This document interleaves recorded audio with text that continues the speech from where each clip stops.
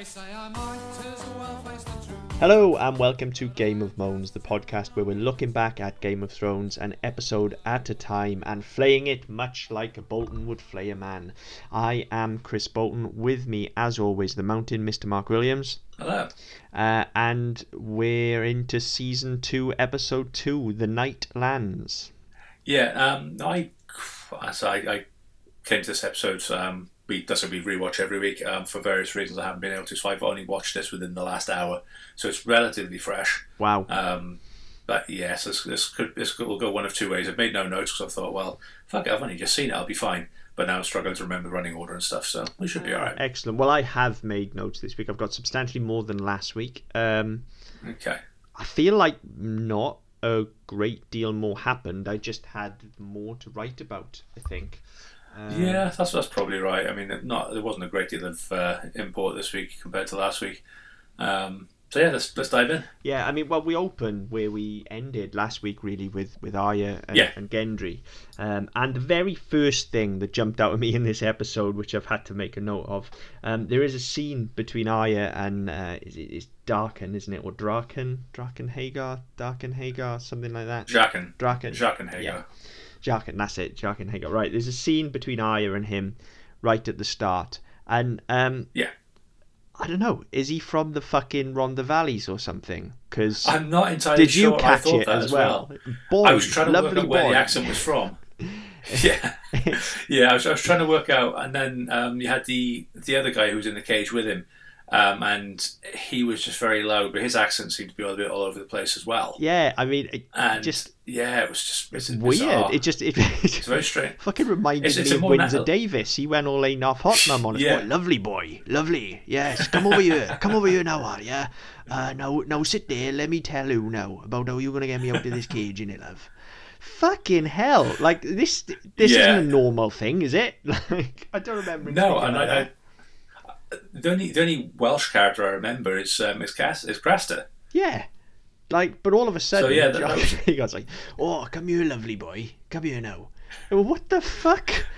Like, yeah, but yeah, it was quite funny. But it was as an opening scene, I thought it was better than last week's. I thought it was a bit. I'd say I picked up from where we were left off last week, but it felt like it was a bit more of a logical place to start an episode, where you're out on the road.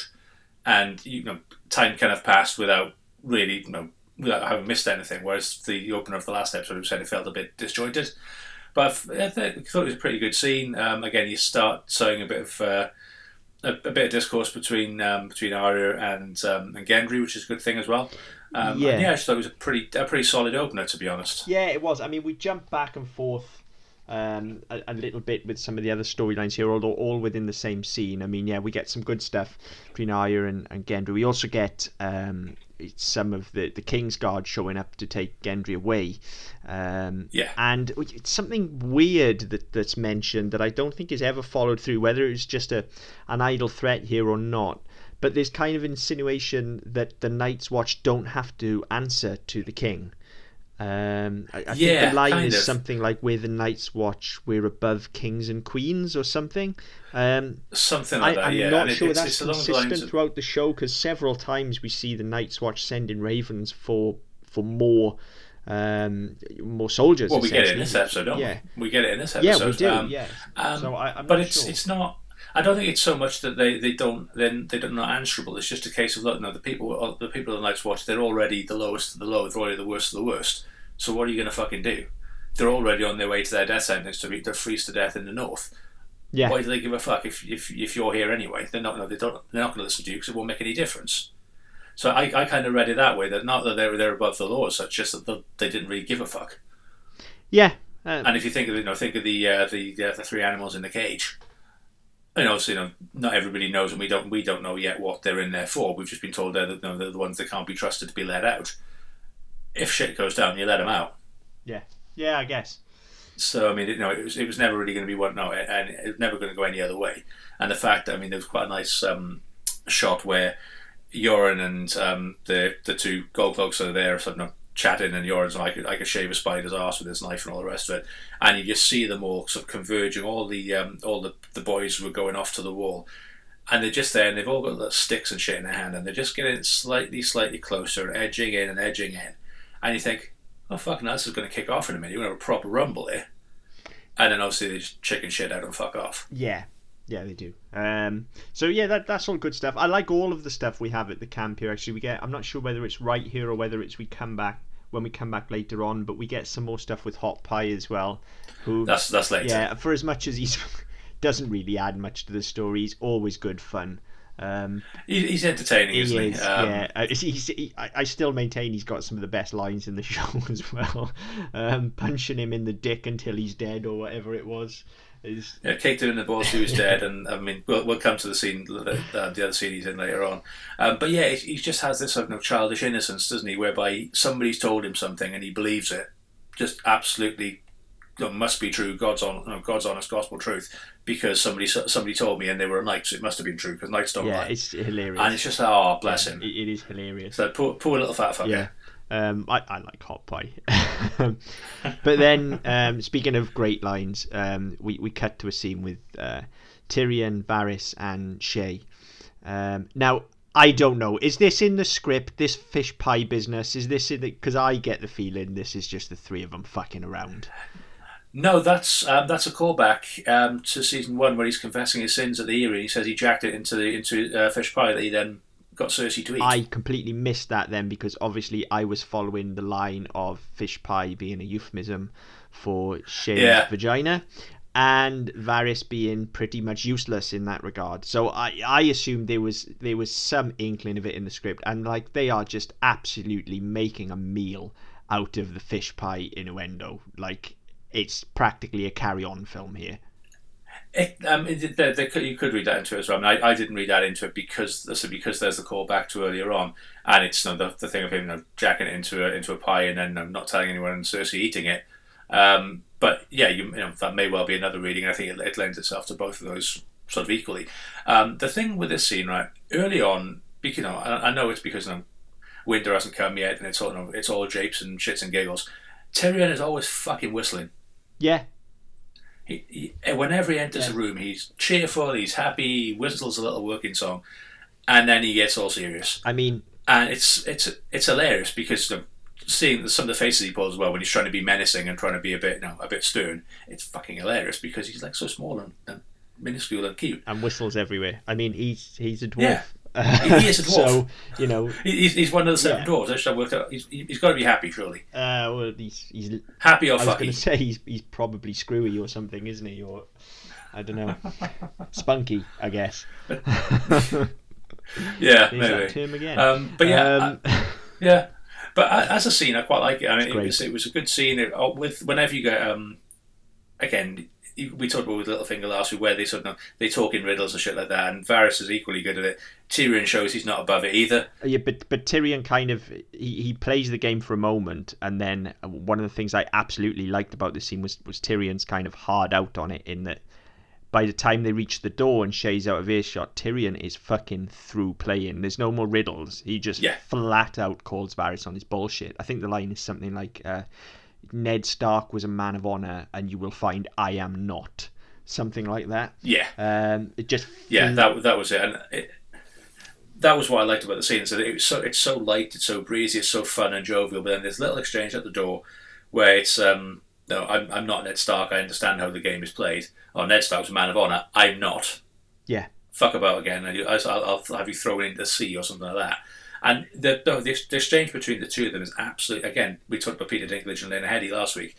Again, this scene with Conley Hill, absolutely fantastic, absolutely spot on. The tone is right, the delivery is pitch perfect, because you get the impression the two of them that there is this sort of mutual respect, there is this sort of almost admiration, and it kind of fear as well. They kind of know what the other's capable of. Yeah. But neither of them is willing to back down, and it's played absolutely perfectly. It is, yeah. It's a great scene, and it comes, as you say, straight off the back of all the fucking around, all the ooh misses with the fish pie, and then it's like, wallop, no, here it is. We're going to get serious quickly. Very nicely handled. Again, as everything always is with Peter Dinklage, to be fair. Then, we stay with him for a bit. We get some small council stuff as well. There's mention of the White Walkers, finally. for the first time this season. Yes, again, as with last year, instantly dismissed as I think it was Cersei's line, you spend one night at the wall and come back a true believer in snarks and grumpkins. And again, it's just one of those where it's like, well, you might not be taking it serious. I may not believe it myself, but there are things beyond the wall, be they wildlings, be they monsters, whatever, and the Night's Watch is all that's up there. So if they're asking for more men, it's not because they're just bored and fancy some extra meat. It's because they need them. And straight away, he's down to business. It's right. Okay, well, you might not believe it, but this is what we need. This is what you need to know. Yeah. And at the moment, people aren't listening to him, which obviously becomes a great contrast to one of his last scenes where he talks about in the series where he talks about how everybody listens to all the clever words he says and all the rest of it. It's another good scene, especially between the two of them, where Cersei's very much dismissive. She's right on point as her character, and then we get later on again with the sort of scene between the two of them where it's just. There's very little to fault in either of their deliveries. Even the dialogue doesn't seem as clunky, even when it is quite forced.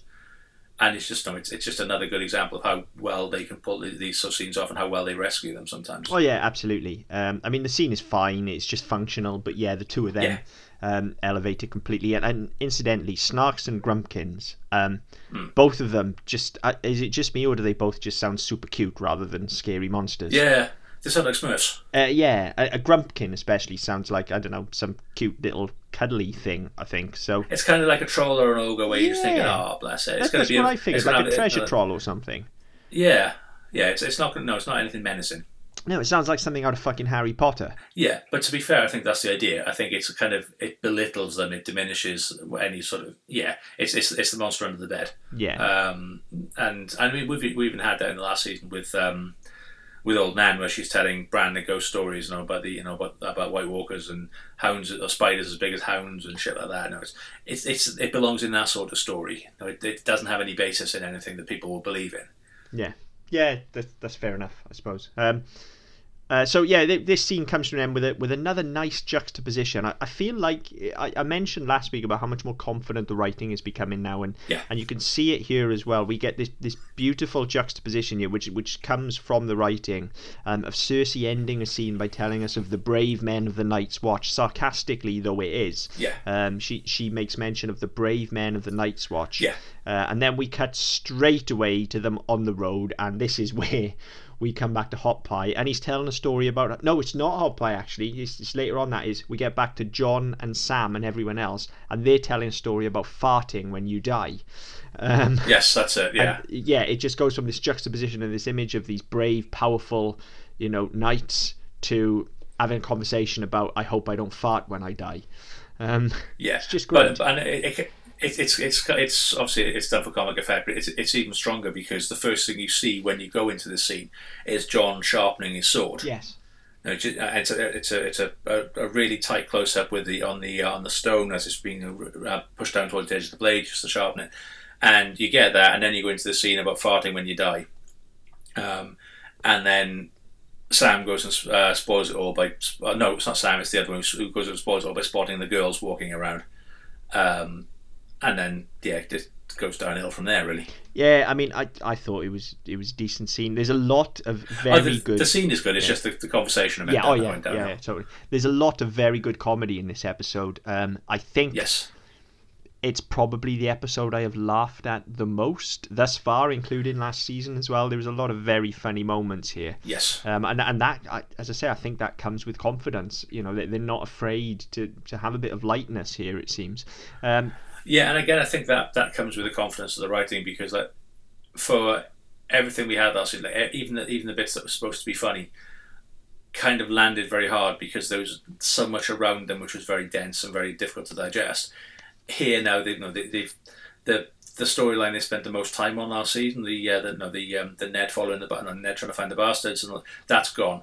But instead of trying to fill that with another storyline, they've kind of gone, oh, we can eke out our time a little bit more with other people who we've already established and kind of make them a bit more normal, make them a bit more relatable. Yeah, it definitely works. Yeah, it definitely does round the edges. Yeah, you get far more time with each character, and that means you kind of you have more chance to engage with them, more chance to actually find out what they're about, and that doesn't hurt. No, that really does help move things along a little bit, and because of that, you do get a bit of likeness. You can have a bit of humour, a bit of comedy, because you're not trying to cram so much into every episode. Yes, yeah, definitely, and the show is definitely stronger for it. There are still some very questionable things in this episode, particularly towards the end. We'll come on to those when we get there. But in the meantime, fucking direwolf shot, gratuitous direwolf shot at that as well. Ghost is fucking huge now. He's a monster. Yeah, but again, it's fucking hilarious. I mean, this bit of the scene, because we've seen Gilly walking past, and she kind of looks like she's a little bit lost walking amongst all the men, and all of a sudden you hear a little bit of a scream, and Ghost is there, and Sam is straight there. Now, of all fucking people, Sam is there playing the hero. Ghost, no. Ghost, fuck off, go away, leave her alone, she's not food. I think she's got like a squirrel or something in her hand, isn't she? So she's kind of asking for it because she's holding food. But straight away, Sam straight at no, Ghost, off you fuck. Yeah. And fair play to Ghost, off he fucks. Yeah. End of story. He's a dog at the end of the day, isn't he? I know they're wolves, but he is a dog at the end of the day. Dogs are stupid, they do what they're told. So yeah, well, yeah, that's it. Off he fucks. But we do get more mention of Craster's sons here. Which will come back around by the end of the episode, sort of. But yeah, this is the start of the whole Sam and Gilly storyline. And it's already quite sweet. They barely met each other, but they're already quite sweet together, to be fair. Yeah, and like even they do it really well. John Bradley and what's her name, Hannah Murray. They just do very well. They do a very good job of mooning over each other and making the doe eyes and all the rest of it, and not really knowing what they're doing, and doing that sort of bit where you kind of see it in lots of sort of teen dramas and stuff, whereby they kind of don't know how to be around each other. It's really awkward and really shy, and it's a very good dynamic. And as we go through the show, I think their dynamic changes a bit, and it doesn't work quite as well in later series. But certainly, I think in this series where they first have any interaction together, I think they get it absolutely nailed on again. I think we talked in the last season and even in the last episode about how things don't seem to quite fit and don't seem to fall into place. Mm-hmm. These two kind of do. Yeah. For no other reason, it's just so bloody awkward and so almost it would be tragic. And you just kind of you're rooting for them, but knowing the show is, you expect one of them's going to be decapitated by the end of season 2. You totally expect Gilly to be dead by the end of the episode, to be fair, don't you? Yeah, because she's talked to Sam and to John. Yeah, and she's a woman, and we know what the attitude to women is like in this show. So, we'll get to that in a bit as well. Fuck me. Oh yeah, fuck yeah, we will. I've got a lot on that this week for multiple characters. But in the meantime, well, actually, no, it kind of starts here. We get back to Daenerys and Jorah, and we see a horse rock up without a rider. Well, yeah. Before that, I mean, is it at the end of that last scene with Sam and Gilly, or is it a later scene where they approach Jon about getting her away? That's later. That's later. Okay. So I only watched it an hour ago. I can't expect to remember. I'm pretty sure it's later anyway. As I wasn't quite sure, but I mean, we'll cover it at some point anyway. Yeah. You'd have made a note about it somewhere. Yeah, basically whenever it comes up, they go and see Jon and say, help Gilly, and Jon is still smarting from his beatdown last week, I think, from Moment, kind of says, no, don't be so stupid. I think he is, but I think as well, he's kind of learning from that. So, I mean, yes, he's licking his wounds a bit, that he doesn't want to do anything else stupid. But he's kind of learning as well. It's like, okay, well, what am I expected to do? I know I can't go against Craster, because I've already been pulled on that one once, and we are guests. We're going north, but at some point we have to come back south again as well. We may end up back here. So what are we supposed to do with her? We can't take her with us. We can't hide her anywhere. So why would we take that risk? And I think he's starting to grow into that more responsible role where he understands the bigger picture. He's starting to understand the bigger picture. It's not just there's what's obviously right. Mm-hmm. But then there's the greater good. Yes. And I think he's sort of starting to see that side of it. And obviously that with Jon, that becomes far more important from season sort of 5.5 onwards. Yes. But yeah, they go and see Jon anyway. Of course he eventually comes around. But they go and see Jon initially to try and sneak Gilly out, and he basically tries to talk Sam down. But yeah, then we end up back with Daenerys. We see a horse rock up without a rider. Jorah goes up and inspects the saddlebag, and of course finds the severed head of the chap that Daenerys was clearly fucking last week. So at this point, although some other bird was far more upset than she was. Well, yeah, I was going to bring that up as well. So at this point, we've established that basically fucking Daenerys on this show equals death. At this point. Obviously there will be people that buck that trend as the show goes on, but right now not many. Yeah, you go near the fucking dragon snatch and you die. Simple as that. That sounds fair. Jorah should really count his fucking blessings that he gets blue balled so much. That's all I've got to say. Because yeah, he'd be dead by now otherwise. Well, to be fair, he almost died enough times without shagging her. So. Yeah, imagine if he had dipped his wick. Jesus. He'd have probably died quicker and had a far less painful existence, because some of the shit he had to go through. I mean, let's be fair. He's old enough to be a dad anyway. She'd probably have given him a fucking heart attack. Well, that means fuck all on this show. Yeah, true. Oh yeah, we'll fucking get onto that shit as well. That's perhaps the worst thing about this episode. So yeah, we get this scene, and yeah, there's a woman who's clearly more upset with this guy's death than Daenerys. So either she wasn't fucking him, which I strongly believe she was, or she was fucking someone else's husband, or this woman is very upset about just one of her fellow clansmen, tribesmen. Tribe. They're a tribe, aren't they? They're a tribe. They're a tribe. They're a Carl, aren't they? No, they're a Khalisar. Sorry, but yeah, I mean, any one of those three, potentially more than one of those three, could apply. But it's just one of those that, okay, well, she clearly doesn't care. She's not that bothered about the fact it's said blokey, I think his name Rothkar or something like that. She's not that bothered as his head in the bag. But then when this woman gets upset, she immediately reverts to Daenerys mode, which is that I won't stand for this. Somebody will pay for this. Some fucker's going to die. Yeah. Now she asked Jorah who did it, and he said, "Oh, could it be this Carl or that Carl?" And none of them will take too kindly to a woman leading the Khalisar. And her immediate response is, "We'll get the bastards. They will be punished for this. They will pay for this." And again, every week we talk about Daenerys and the butthurt fanboys who don't see later events coming. It's fucking here. It's signposted. She's got this fucking vindictive, vengeful streak a mile fucking wide. She's gone fucking full Charles Bronson already, and we're only on episode 2 of season 2. She's like, no, yeah. I'm gonna kill the motherfuckers. Yeah. Yeah. It's always been there. So yeah, that's I think that's about all we see of Daenerys this episode. Yes. And then we move on to Theon cunting Greyjoy. Oh, what a fucking dickhead. Right.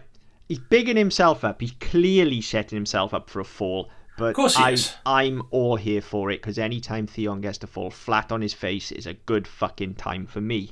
But his attitude towards... And this is a show where there's questionable attitudes towards women at the best of times, but Theon's attitude towards women here is just absolutely disgraceful. It stinks. I'll buy it because it fits the character, but... fuck. Yeah, but given the fact that he was basically Ned Stark's bitch, you'd think he'd have a bit more fucking respect. You would think so, wouldn't you? But the way he talks to this, it's the captain's daughter. The captain's daughter, yeah. And that she's got some issues as well. That she clearly has some fucking daddy issues. Oh, clearly. But Jesus, the way he speaks to her, like just utter trash. Oh, it's absolute contempt. It really is. Yeah, it's disgraceful. And it's like, well, okay, well, put your cock away then. If she's that fucking lowly, Jesus. Yeah, if she repulses you that much, don't fuck her. Yeah, But but again, that's not really in keeping, because I think, given that I think there's two potential sides to Theon, which I can't work out. I think I know the answer.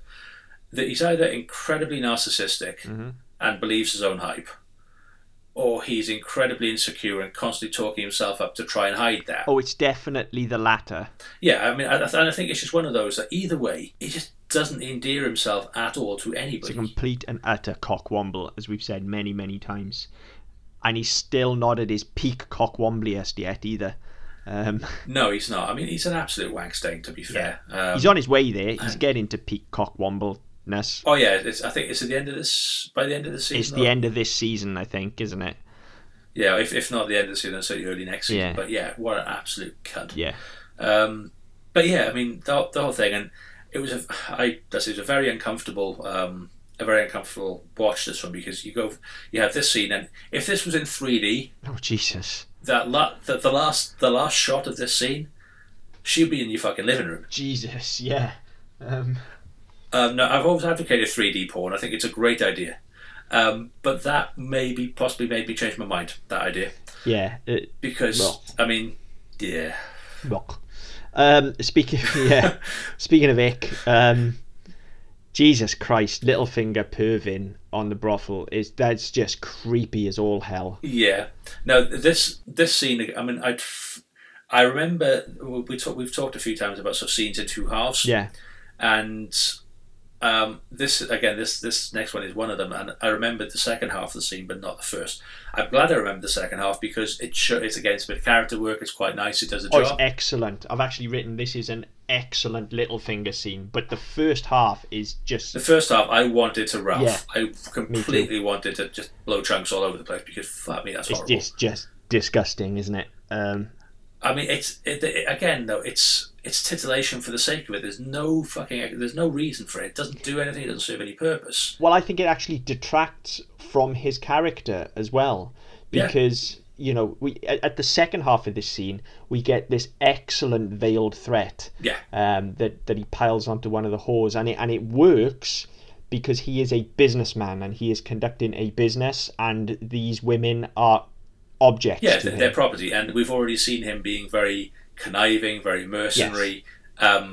We saw last week, whereby he's not really in the brothel is a source of income. He's not really interested in that. He's interested in power. And think all the way back money. to the worst scene ever. Think all the way back even to play with her arse. Yeah. And things like that. And the way he delivers it in a very directorial businessman way. He's not getting off on it. He's teaching them how to make money.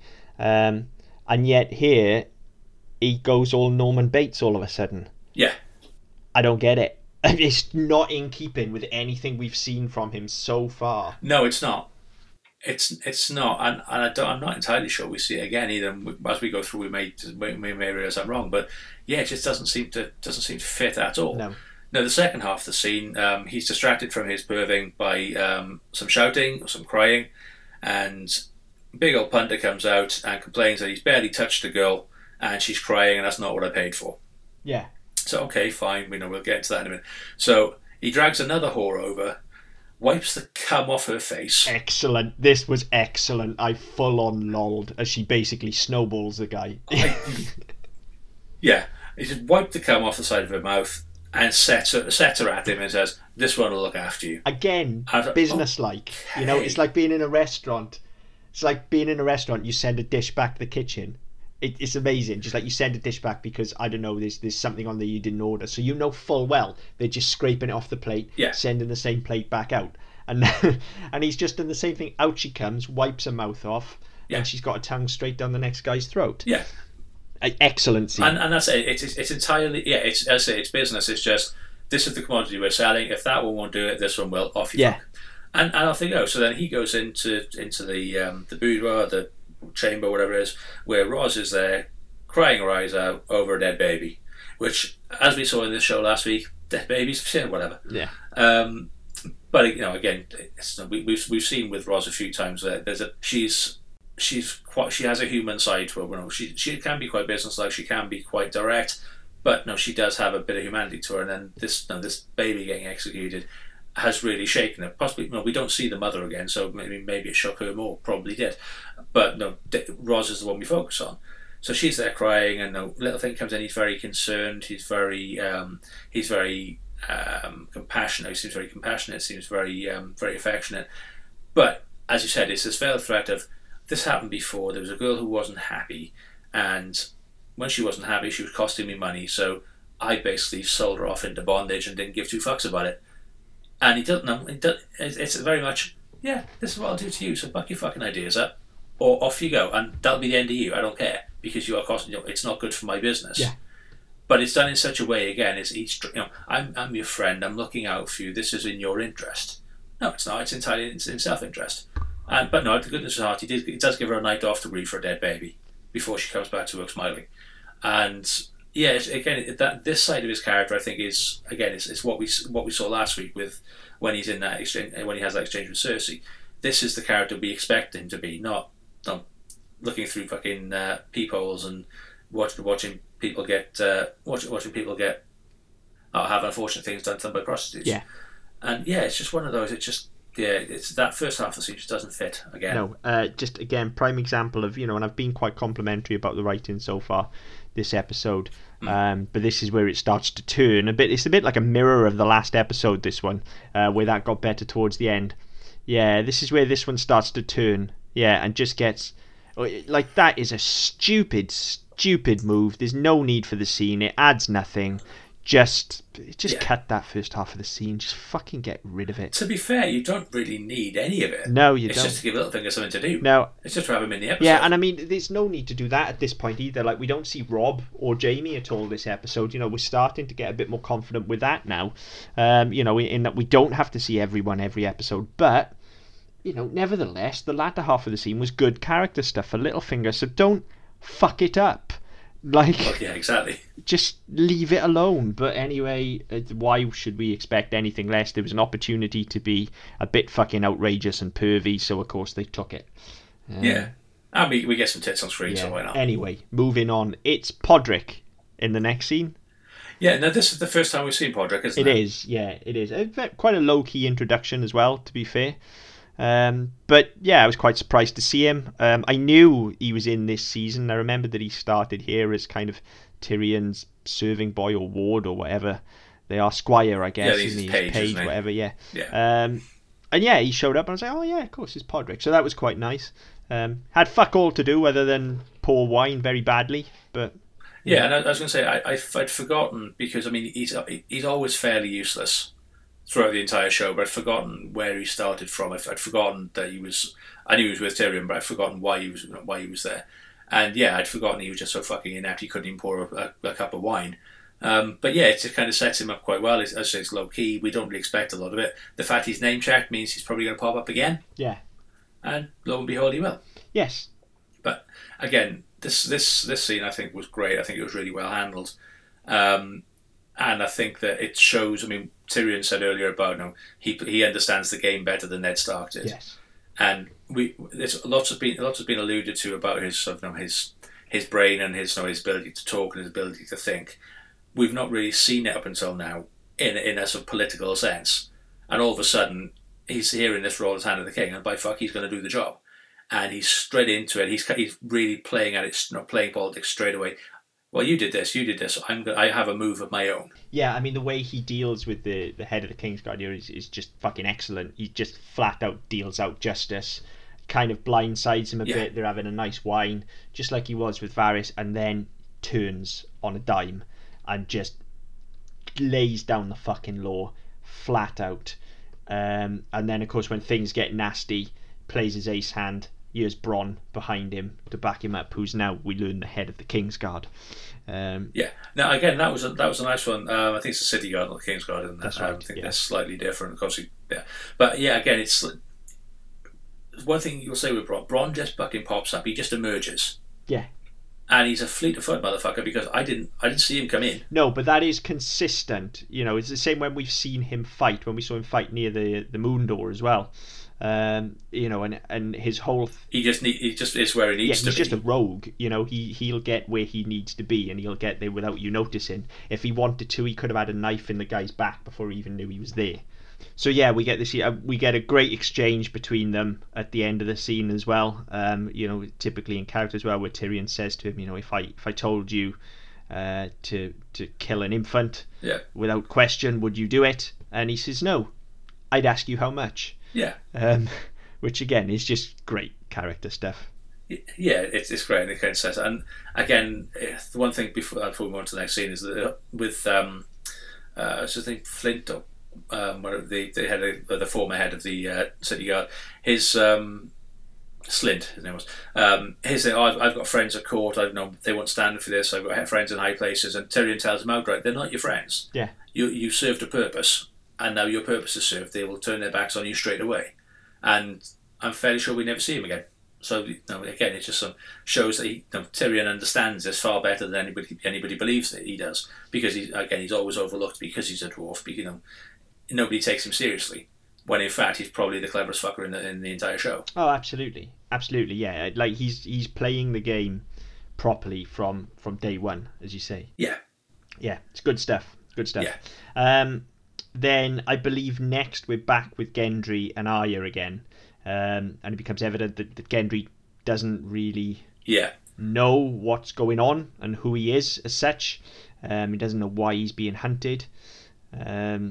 Just he needs to go. And then, of course, he thinks that everyone's looking for Arya and not him, and he just beautifully downplays the delivery of this line where he throws it away. It's like, why are they looking for you? Did you kill someone, or is it just because you're a girl?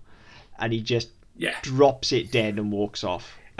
Beautiful delivery. I absolutely pissed myself. Quite possibly the funniest moment of the episode. Yeah, I think this is the second half of the scene where you had Hot Pie at the beginning, where he's talking. About he's seen so they've seen the blonde one whose name I can't remember says, "Oh, if they come back, I say we give him up. And it's only Gendry they want." And I don't want to see. I don't want a battle. And Gendry, Hot Pie's, "Oh, I'm not afraid of a battle. When have you seen a battle? Oh, outside a tavern, I saw a guy stab another guy in the neck." And this whole story again, it's the sort of thing a 10-year-old would say, that obnoxious shit would say, because they're trying to prove a point, even though they know it's bollocks. And then you get this whole thing of, it was a battle because they were in armour. Well, who told you that makes a battle? Well, a knight. How do you know he's a knight? Because he's in armour. Yeah. And it's this whole thing, it's just this childlike wonderment of everything he sees around him must be fucking awesome. He's like the guy in the Lego movie. Yeah. Everything is awesome, everything's brilliant, and everything's magical and wonderful because somebody told him it is, not because he feels it, not because he believes it, just because somebody told him. And it just sets him up to be an absolute fucking idiot. Yeah. But he is hilarious. Yeah, and Gendry just cuts him down to size as well by saying, well, I sold armour, and not everyone that bought armour was a knight. Yeah. So... Yeah. But again, it shows Hot Pie's stupidity that Arya says, well, Gendry was an armourer's apprentice. And then, so he says, just because they were in armour doesn't make them a knight. How do you know? I used to sell armour, you thick fuck. Yeah. Now that's what the line was missing, was you thick fuck. Yeah. Because Arya's just told him. Yeah. Exactly why he knows. So then they walk off, and then you have the exchange between Arya and Gendry. And it's quite interesting, actually. I forgot about it when we were talking about it earlier, but it's quite clear that Arya played her hand, or she revealed herself, or revealed too much for herself far too quickly when the guards came. Yeah. Because this whole thing, oh shit, they're after me. She automatically inviting questions. Yes. And again, all she needed to do was disappear off behind a fucking tree somewhere and wait for them to pass. She knows that Yoram won't sell her out, and won't let anybody else sell her out either. So all she needs to do is stay. Now, if they are after her, stay low, stay out of sight, and she'll be fine. But she gives herself up, and okay, it's only Gendry who's there, and it's only him that she reveals anything to. But she plays the wrong part of her hand too soon, and all of a sudden, he's like, "Oh, okay, well, that's information that's probably going to be useful at some point." And then, obviously, when it turns out they're looking for him, she's relieved, and he's thinking, "Well, hang on, what have I done?" There's two threats now, because well, A, what have I done? They're after me, but also what have you done? That they could also come after you, because if they come after you, they might remember they're after me as well. Yeah. So it was a bit of a strange move, and like Arya at the moment, she's a child.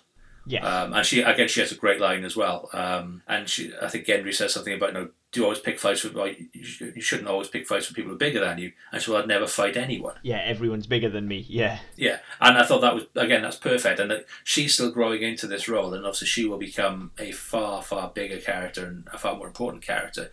But she's sort of finding her feet here a little bit.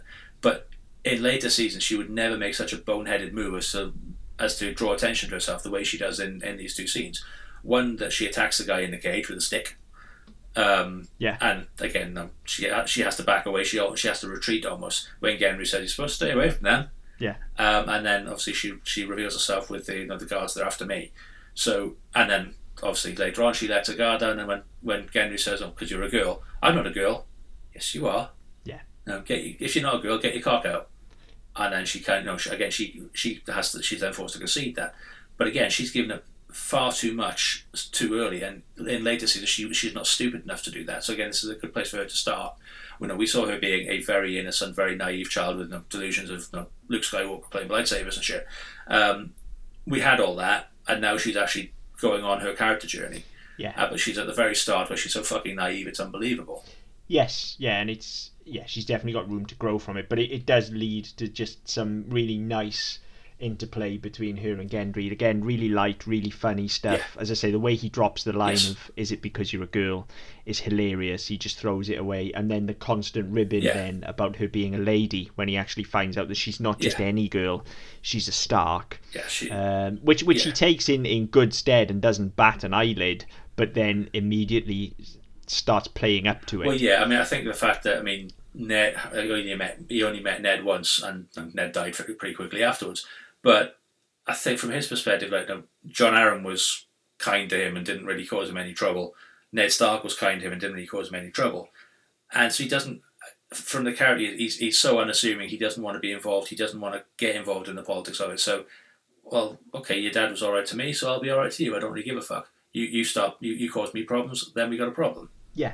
And it's just kind of the way his character is, or certainly at this point anyway, is he's just like, yeah, right, whatever, fine, I don't really give a fuck. Yeah, but he actually goes as far as to just turn it on his head and make light of it. She's obviously very stressed out and frightened, and he turns it on his head. He actually, in his gentle ribbon, he's actually comforting her. The relationship already here is quite a nice one, and obviously that relationship will develop throughout the show. But it's already really nice here, the way he's just gently digging her about whether he has to bow, and he should never have taken a piss in front of her, and he needs to watch his language and things like that. And it's just really nice stuff, because of course that's the kind of stuff that he knows will really get under her skin, and it does, because she cannot fucking stand it. Because she wants to be one of the boys. But yeah, exactly. But yeah, it works quite well. And I think, we were talking about the opening scene. I think this one's handled really well as well. I don't think there are too many complaints about it. It's a great scene. Great scene. I love all the stuff with these guys in this episode. It would almost be the best stuff in the episode if it weren't for one line, which is coming in a bit. But to move on, we're back with Theon cunting Greyjoy. No, the first scene he's in, he gets off the boat and there's no fucking welcoming committee. He's been talking himself up to the captain's daughter. And he begins to talk himself up to the guy on the dock as well, doesn't he? Where's the fucking banners and streamers, essentially? Yeah, no, there's an important cargo on that ship, me. And the guy's like, who the fuck are you? I don't really care. And he's like, the Baron Greyjoy's only surviving son. Yeah, and? Yeah, and he doesn't... I mean, this is how fucking stupid he is. Throughout the entirety of the rest of the scene, and he isn't putting together as to why nobody cares that the supposed heir of the Iron Islands is back. He hasn't worked out why that is, that he may have been replaced, But we then get to meet Yara. I'd forgotten Yara was in it this early. It makes perfect sense, of course, because of the scene that she has with Theon, which... I have never, even throughout subsequently watching the show, I have never been able to get this scene out of my mind. It is just wrong. It's just fucking wrong. I thought this came later. So did I. I thought this was possibly next season, but apparently not. But yeah, this season just makes this scene makes my skin crawl. Yeah, it's. I mean, obviously this is something that we've addressed in the show before. Incest is something that has already come up in the show, so it shouldn't surprise us, but to actually... It's not just that, though. It's just... He's so creepy about it, and she leads him on. She does. It's this whole thing, especially the bit on the horse where he just starts fondling her. It's like, I know. It's just like, it's just so uncomfortable. Regardless of the fact that we find out later on who she is, it's just so uncomfortable because he's just. Okay. She's leading him on a bit. She's teasing him a bit with the words she's saying. But again, it's just his attitude to women and in general the attitude towards women in the show is that she is there, she is talking, she hasn't told him no, therefore she must mean yes. He's so handsy. He's just hands inside her shirt and hands down her trousers, and for fuck's sake. Down her trousers. So dial it down a bit, mate. And I think what makes it worse is it's almost a kind of grubby schoolboy move, isn't it? Just reach around and down Yeah, the yeah. trousers. Do you know what I mean? Like, and yeah, like you said, like, oh, she's not saying no, so this is okay. But It's implied or assumed consent, and it's a horrible thing. I mean, it's the little wry smile as well from her. Like, she knows full well what she's doing. She's leading him on, and I don't know who's the more fucked up. I really like Yara as a character, and as the show goes on, I like her more and more and more. I think she develops a lot more favourably than he does. She does, but I can never, even when she's being fucking awesome towards the end of the show, I can never ever look at her without this scene in my mind. No, it's no. gross. When I first watched these, I watched them. I watched the first 4 seasons in one go, and over the course of a couple of days, I just binged them. And there's lots of scenes in 4 seasons. This one stuck in my head because obviously you find out straight away who she is, and it just makes it even. It looks uncomfortable. It makes you feel uncomfortable as a viewer. But then to go into the scene where she appears later on, and we find out who she is, it then just becomes seared in your mind because, as I say, it's a very potent image, especially that smile on her face. It just becomes ingrained in there, and it's impossible to get rid of. And even to the point where she has a very big part in probably seasons 5, 6, 7, and 8, less or so in some 2, 3, and 4. But she has a massive part to play. And it's totally uncalled for and gives us nothing. Like, I don't understand, other than paying off when they're in the throne room.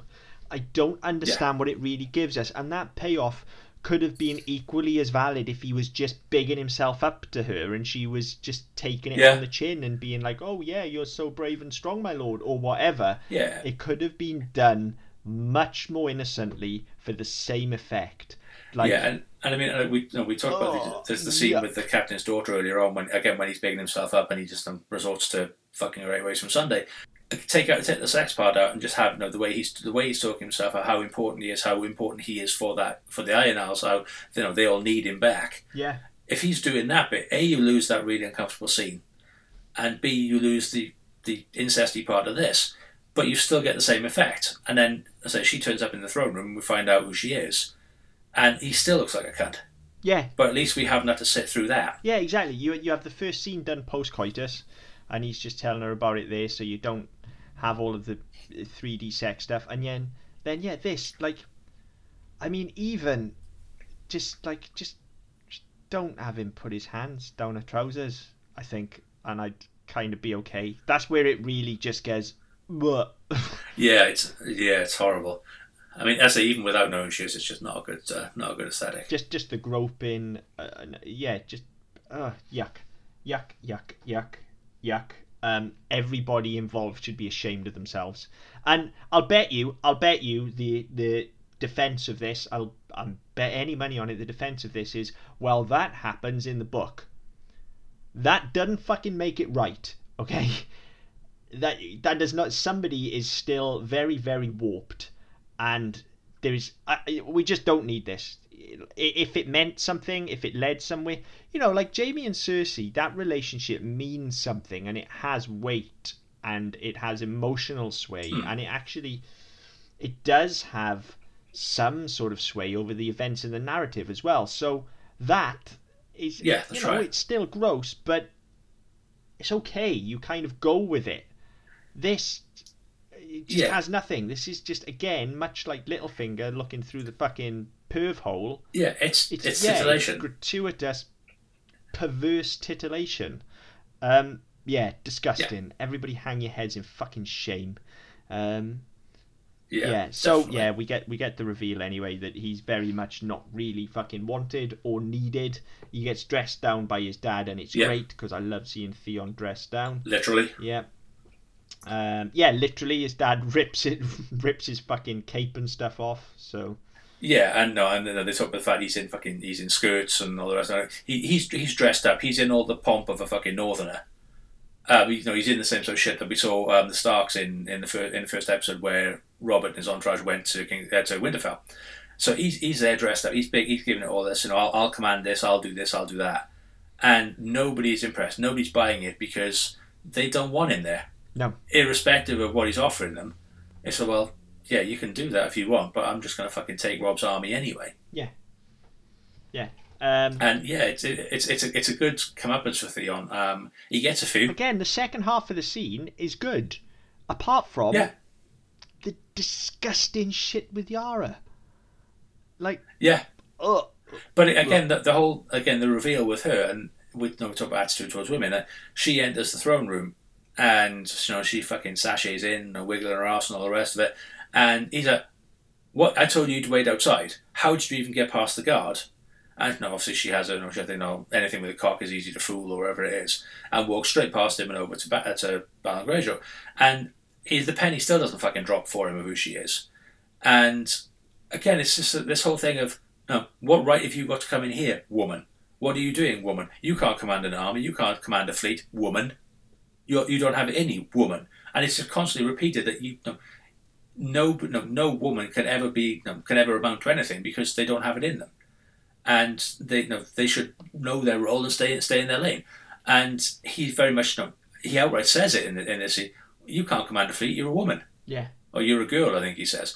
And yeah, it's just one of those that, okay, his pride's a bit fucked because he's come in all cock of the walk and he's been dressed down and then he's been shown up more than once and basically thrown out with a flea in his ear. But on top of that, he's been replaced by his little sister. Yeah. And that just really grips the shit. Who he's just fingered. Yeah. He's not a strong enough character, but he's not secure enough in his masculinity and his personality to accept the fact that a woman is better than him and is more accepted and more respected than he is. He doesn't know how to deal with that because women are objects. Women are things that he fucks. Occasionally he pays for it. Sometimes he doesn't. But women are just there to be fucked. Yeah, exactly. Actually, I think he says that in the scene of the captain's daughter, doesn't he? Our wives are for breeding. Yes, he does. And that's why we take so many salt mares or whatever he calls them. Yeah, he's basically saying that, they take multiple wives. Again, just shitty attitude towards women. But if that's the law of the Iron Islands, then a throwaway line like that, it is a shitty attitude. But if that's his character and what have you, then I'll take that. But when you see it more personally affecting, like you do with some of the women in the show, it really does just feel wrong. Yara is one of the few exceptions that I can think of in that, there are elements of a masculine gaze to Yara, as you say, particularly the way she sachets into the room and stuff like that, and she's actually shot quite low to begin with. She's all in leather and stuff, but she absolutely owns who she is. Like, she wields her sexuality as a weapon. And she makes it clear that she's never really that interested. She's very mission orientated. So I think as far as female role models in this show go, she is one of the better ones. Still doesn't excuse maybe not when she's first introduced. No. Yeah.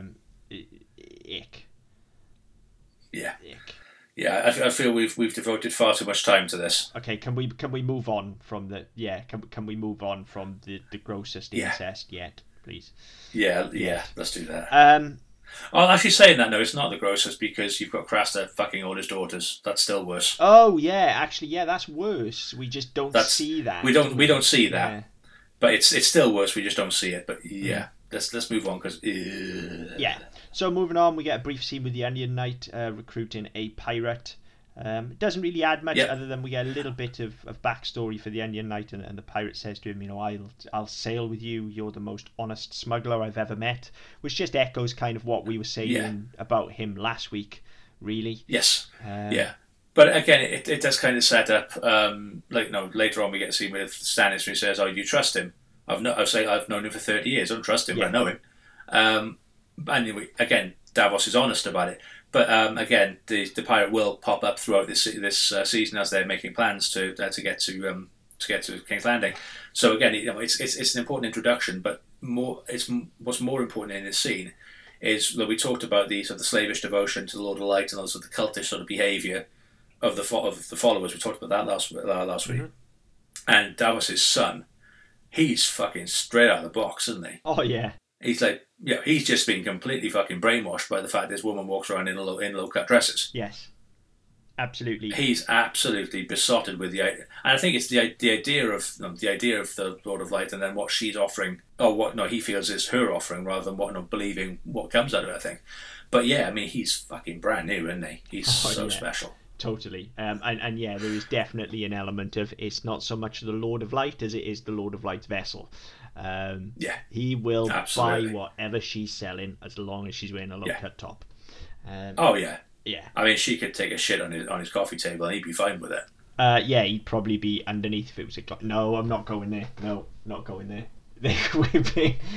This episode's bad enough. I thought I could set that one up. I almost got you.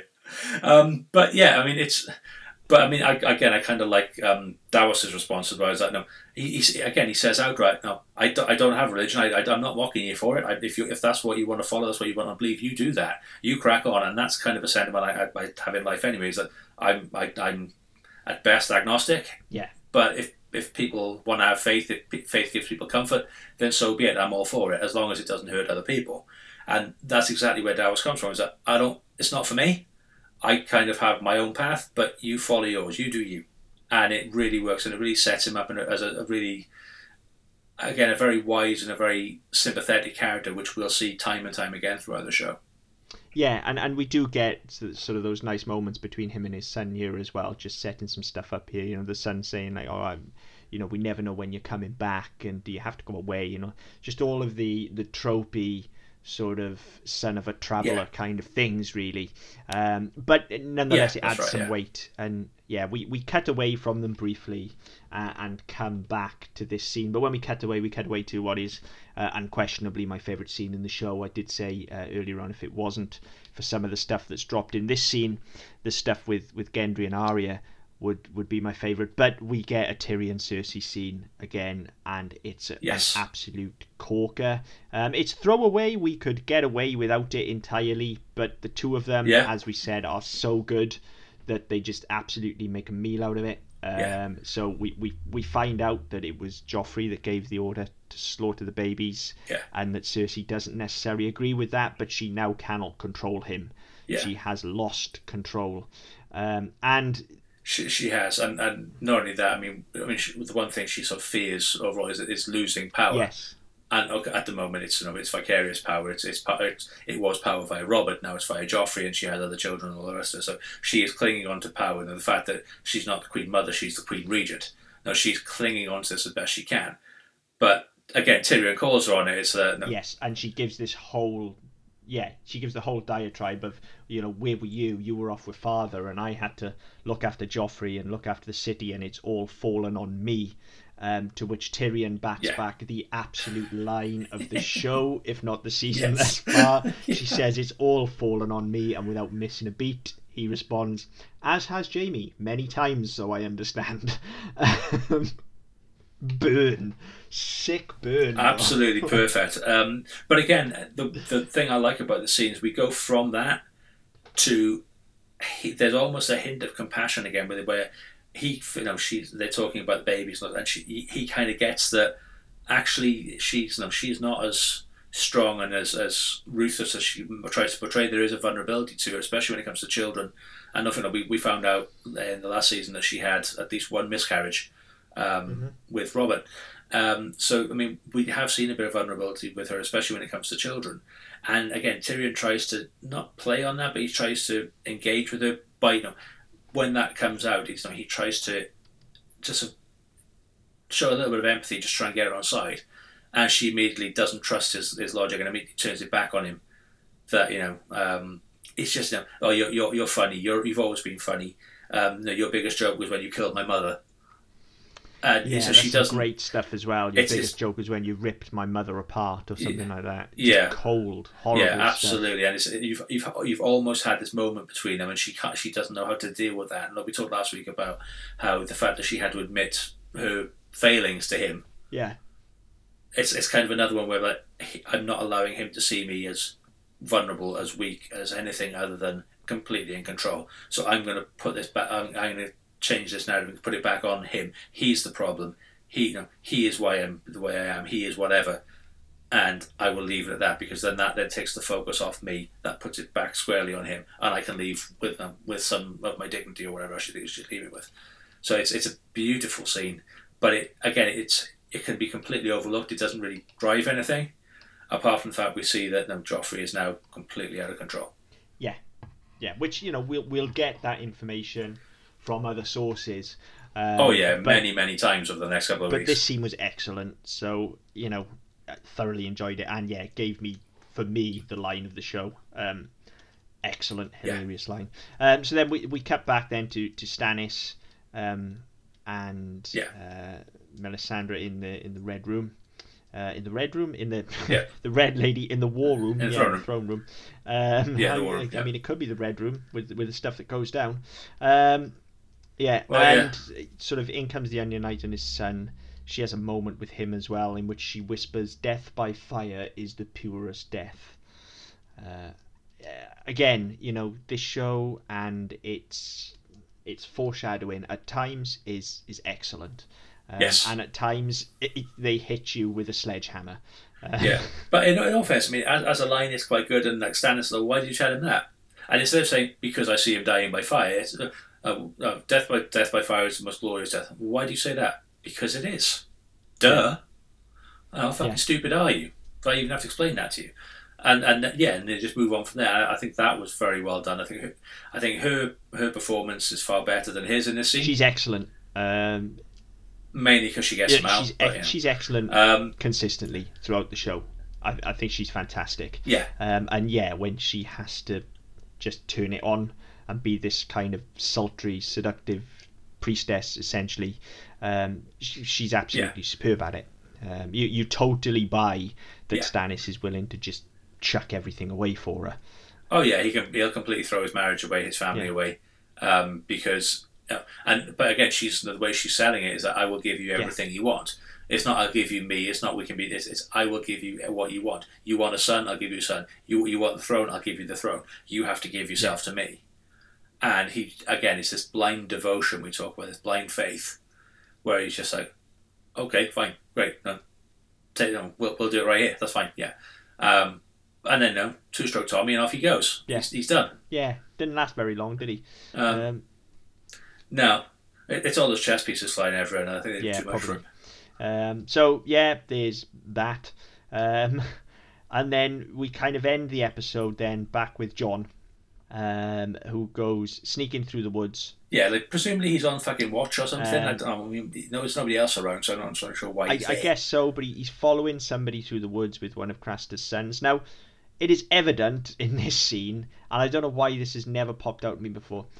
As fucking cool and badass as Jon's sword is, when you're trying to be stealthy, you may as well be carrying a fucking glow stick as a sword with a bright white handle. I did say this when he was given it. It's like you can see him coming a mile off. It's not exactly inconspicuous, is it? Yeah.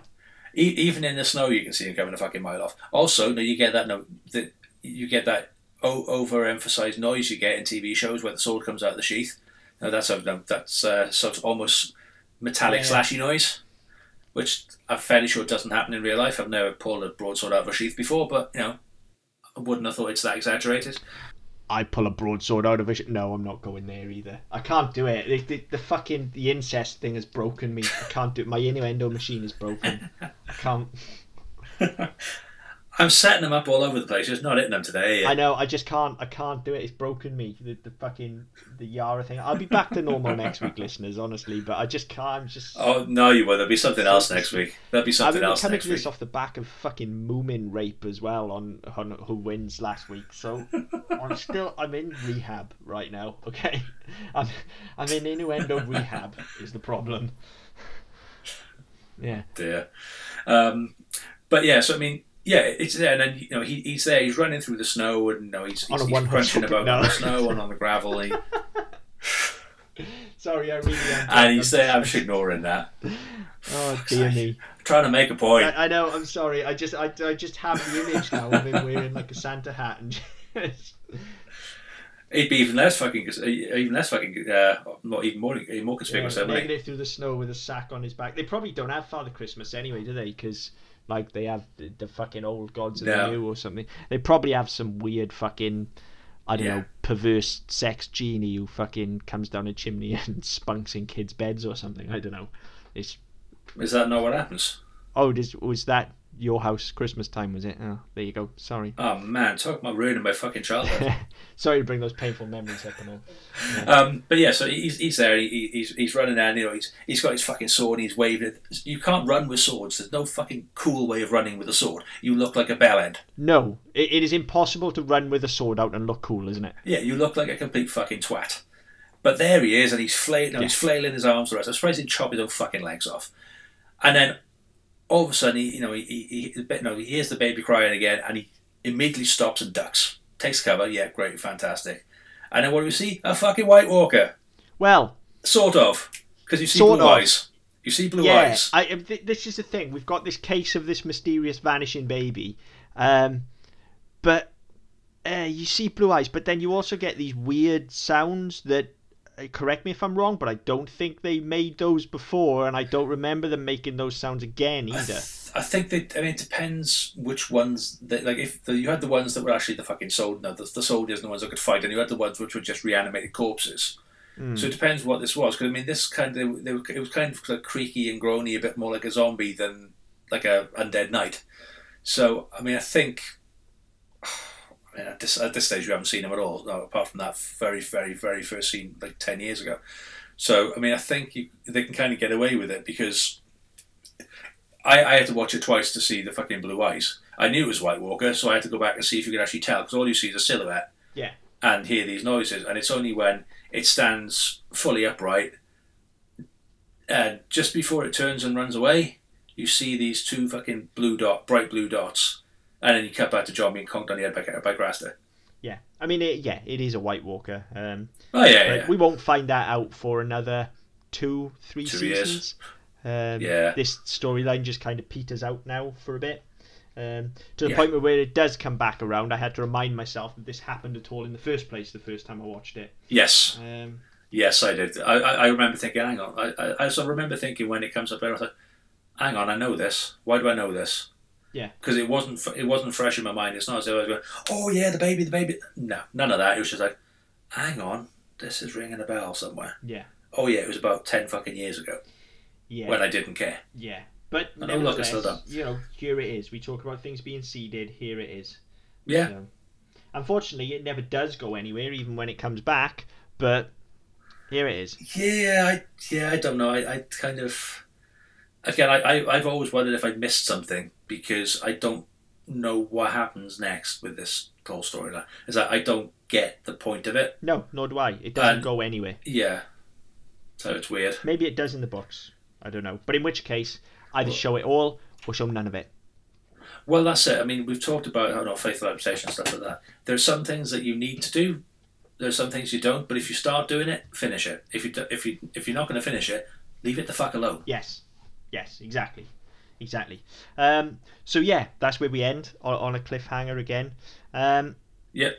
Good episode in general, aside from the disgusting stuff with Theon and his general attitude towards women and the just barfarama that is Theon and Yara. And the 3D porn. Yeah, just a good episode. Some very, very funny stuff. I haven't laughed this much as an episode in a long, long time. Probably since last week, actually. I said I laughed a lot last week as well. But no, this is way funnier than last week's. Yeah, I think more this week than last week. Yeah, this is way, way funnier than last week's. Really funny episode. The cast are all on fire. And the writing, again, continues to be that much stronger. Save for a few missteps. Fucking pervy Littlefinger and the Yara stuff. The writing is much, much stronger, much more confident. It set things up nicely as well, there's a lot more of that in it. There's a lot more. We've had it last week as well. There's a lot more of that sort of seeding and that sort of foreshadowing than we had it the whole of last season. Yeah. So I mean that from that respect, it's starting to grow a bit. It's starting to find its feet as a show. It's starting to get a bit more comfortable now. And I think that's only ever going to be a good thing. Yeah, it's good. This episode gets a thumb and a half up from me. Would have had 2 thumbs up, but Yara. We got 2 thumbs up, Yara. No. He only has 1. Well, does he get a thumb up there? I don't know. No, No, I don't. I think the other one was in a shirt, wasn't that? I think he's got one finger there at best, judging by the position of his hand. To be honest, yeah, maybe two, possibly. I don't know. I mean, you'd have to be careful with that as well. She was on a fucking horse. Like, if that thing bucks, he's gonna break his fucking hand. Like, I was going to say, there's a couple of broken knuckles in there. I remember being told a story once of somebody who was giving birth and a midwife was checking dilation and the person had a contraction, so clenched and broke some fingers. Jesus. Kind of reminded me of that when I was watching that. That's kind of reminded me. I'm not going to say who the girl was who told me that story. See, so if nothing else, besides being fucking disgusting, it's a health and safety fucking nightmare. Seriously, like, what is he thinking? Yeah. Idiot. Who would have thought incest is bad? Yeah. Who would have thought incest was a bad idea? Honestly. Come on. Honestly. But yeah. So yeah, on that note, on the creepy incest, what better place to leave this episode, I suppose? Yeah, I was just going to say, I mean, I had a similar experience to the episode. I thought overall it was a good episode. There were some bits I really didn't like, as I've shuddered too many times throughout this show. But yeah, I think it was good. I think we're moving in the right direction. I think that some things are going to become a bit clearer in the next couple of weeks. Some characters are start going to really come into their own, and yeah, I think it just serves it does a far better job of moving the season along than last week did. So I think it's a big improvement. Yeah, definitely. But yeah, if people disagree with that or agree with that or have no opinion one way or the other, get in touch. Let us know. Always happy to engage one way or the other. gom@ddpodcast.net. You can find us on Facebook with Double On Podcast Network, on Twitter at ddpodcastnet. But yeah, get in touch. Let us know your thoughts. Please don't share incest stories because we don't want to know. But yeah, until next time. Game over.